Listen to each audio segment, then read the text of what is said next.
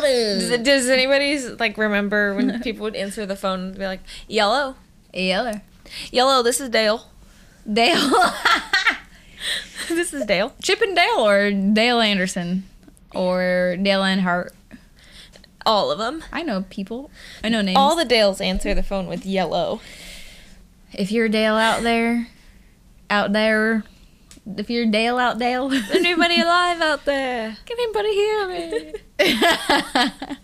Wow. All the Titanic references in our recent episodes. So many. Okay, I just want to say that Titanic is my least favorite movie of all time because it makes me feel things that I didn't want to feel. Have you always felt like that? Yeah, because my parents took me to see it in the IMAX theater when I was mine, because we're not related. Me and Jordan are sisters, guys. You've reached That's Too Loud podcast. Wow. Yellow, you've reached That's Too Loud podcast. Leave a voicemail after the beep. This is Jordan Vickers. We are able to come to the phone. That's Jesse Fleming. Anyway, they took me to see Titanic in the IMAX, and I'm scarred because I just remember big old boobs in my face, like the size of a building. And a crashing ship, you know. You guys have probably seen it. And then a stubborn girl who won't share her freaking door with the hottest guy. And just kidding. In the 90s. In the 90s. How old were you? Oh, man, I don't know, like 8 or something, probably. Wow. Whenever it actually came in theater, we'll have to look it up later, but... No, we won't. Anyway. When Dad and our stepmom Leslie first got together, I was like 9 probably, and she let me watch The Shining. Oh, that's right. Ooh, I still have never seen that to this day. Really? Yeah, I never will see it either. It's good as an adult. Really? Yeah. I think it's worth it. Okay. I know the story because I've asked Jono to tell me in detail, but I think it's worth it. I just don't want to watch it with my eyes. Yeah. Or with anything else you watch with. Just watch it with your teeth. Okay. Seriously, though, if I watched it, I probably would be watching with my teeth because my eyes would be closed the whole time. But yeah, that's so funny. Do it. Try it. Let me know how it works out. Okay.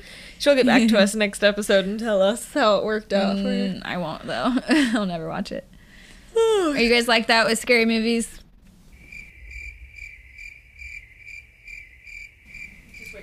Just answer. Anyway. So today we're talking about the Enneagram Type 5. Yeah. And we didn't know any 5s in our lives. Yeah. Originally, I thought that Jono might be a 5, my husband. But I actually think he's more of a 6-wing 5. So couldn't ask him the questions. Yeah. So it's going to be a little different than our normal ones. Yeah.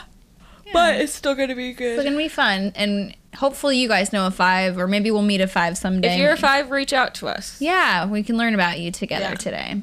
Yep. So the Type 5 is called the Investigator. Investigator. It goes forever, echoing. So 5s are alert, insightful, and curious. They're able to concentrate and focus on developing complex ideas and skills. They're independent, innovative, and inventive. They can also become preoccupied with their thoughts and imaginary constructs. They become detached, yet high-strung and intense. They typically have problems with isolation. So 5s at their best are visionary pioneers. They're often ahead of their time. And they're able to see the world in an entirely new way. In an entirely new way. In entirely. The basic fear of a 5 is being useless, helpless, or incapable. And their basic desire is to be capable and competent. So the 5-wing 4 is the... Iconoclast, which I had to look that up. So Google says it's a person who attacks cherished beliefs or institutions. A 5-wing 6 is called the problem solver. Interesting. Yeah, so the key motivations of Type 5. So what are some key motivations of Type 5? Some key motivations of a Type 5. I'm just like 10 seconds behind you for this whole episode. I love That'd be so horrible. Yeah. They want to possess knowledge, to understand the environment, and to have everything figured out as a way of defending themselves from threats of the environment. Yeah. So let's do the levels or the direction of disintegration and integration. When a 5 is moving in the direction of disintegration, which, as we know from before, is when they're stressed. Yeah, Jordan, you got it. So smart. 5s suddenly become hyperactive and scattered, like a 7, like an unhealthy 7. However, when moving in their direction of integration, which is their direction of growth. Yeah. We know this by now. 5s become more self-confident and decisive, like healthy 8s. Aw. That's awesome. I like it. Yeah. So Enneagram has named the personality type 5 the investigator, as we said before. They did this because more than any other type, 5s want to find out. 5s want to find So Enneagram has named the personality type 5 the investigator because more than any other type, 5s want to find out why things are the way that they are. They want to understand how the world works. Sorry, I just thought of why are you the way that you are. Why are you, Michael? Yeah. Why are you the way that you are? Yeah. Freaking Toby. They want to understand how the world works, whether it is in the cosmos, the microscopic world, the animal, vegetable, or mineral kingdoms, or the inner world of their imagination. They are always searching, asking questions, and delving into things in depth. They do not accept received opinions and doctrines, feeling a strong need to test the truth of most assumptions for themselves. So behind 5's relentless pursuit of knowledge are deep insecurities about their ability to function successfully in the world. 5s feel that they do not have an ability to do things as well as others, but rather than engage directly with activities that might bolster their confidence, 5s take a step back into their minds where they feel more capable. Their belief is that from the safety of their minds, they will eventually figure out how to do things and one day rejoin the world. Wow. 5s spend a lot of time observing and contemplating, listening to the sounds of wind or of a synthesizer, or taking notes on the activities in an anthill in their backyard. As they immerse themselves in their observations, they begin to internalize their knowledge and gain a feeling of self-confidence. They can then go out and play a piece on the synthesizer or tell people what they know about ants. They may also stumble across exciting new information that makes new creative combinations, playing a piece of music based on recordings of wind and water. When they get verification of their observations and hypothesis, or see that others understand their work, it is a confirmation of their competency, and this fulfills their basic desire. Nice. Beautiful. I love that. I love 5s because I don't really care about knowing things all that much, but they want. I'm glad we have people that do. I know. Because where would we be? Yeah. Where would we be without you 5s? Right. So since we didn't have anyone to ask surveys, we just looked up our favorite things about 5s on Instagram, basically. Lots of different places. Yeah. So this one is an Instagram called Social Enneagram. It says, having a bad day. 5s, when feeling overwhelmed with unfinished projects and ideas, they attempt to retreat further into their minds where more anxiety awaits us. Oh, man. That's a tough life. Yep. I found one from @Enneagram Ashton. She says, what are you thinking about? And a 5 says, how can I get out of this meeting, event, gathering? So true. How can I get away? That's funny. This one is at Social Enneagram again. Oh. It says, not all 5s are always introverted, work with technology, or always want to be alone. Okay. Breaking the stigma around 5s. Yeah. Next one is also from Enneagram Ashton. She said what it's like to be a 5. I'm more comfortable observing than participating. I have a lot of thoughts in my head, they just don't always come out. I don't like to give too much information about myself, but I like learning about others. I like to have time alone to recharge. See, all of that makes me think of John. Yeah. It really does. That's what I was thinking.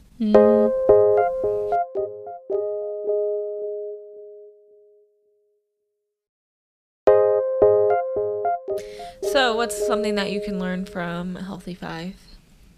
Healthy 5s. Like I was saying earlier, like I love that they need to have knowledge. You know, they want to know everything about everything. And I think I could definitely learn, like I was saying about a type 1, like wanting to succeed and wanting to like make things better, improve things. I think I could definitely grow in that area of wanting to know the why behind the what, because I just see the what and I'm like, is it beautiful or not, you know? But I'm not like, why though, you know? Yeah. How does it work? Where did it come from? What's its origin, you know? Yeah.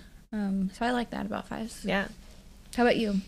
I think a good thing I could learn from them is just how to sit back and observe. Because a lot of time I'm in the action and I'm so absorbed in doing hands-on things. Yeah. And I'm not really ever sitting there and observing whatever is going on, you know? So I think that's a good thing that I could learn. Yeah. As a 2, you feel the need to be right in the middle of it all.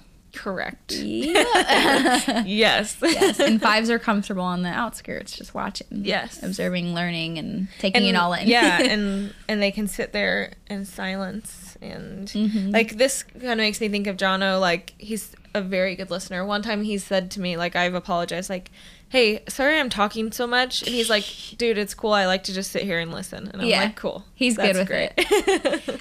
Yeah, that's something so awesome too, is like where I would need to like be heard and seen and understood. Like he's chill with like not having to be even known, you know? Like he wants that and he desires it, but like it's not like, I don't know. Right. He needs it right away. Yeah. Like one thing that attracted me to him when we were first dating is that like all these guys around would be like screaming their opinions as loud as possible. And he's just sitting there.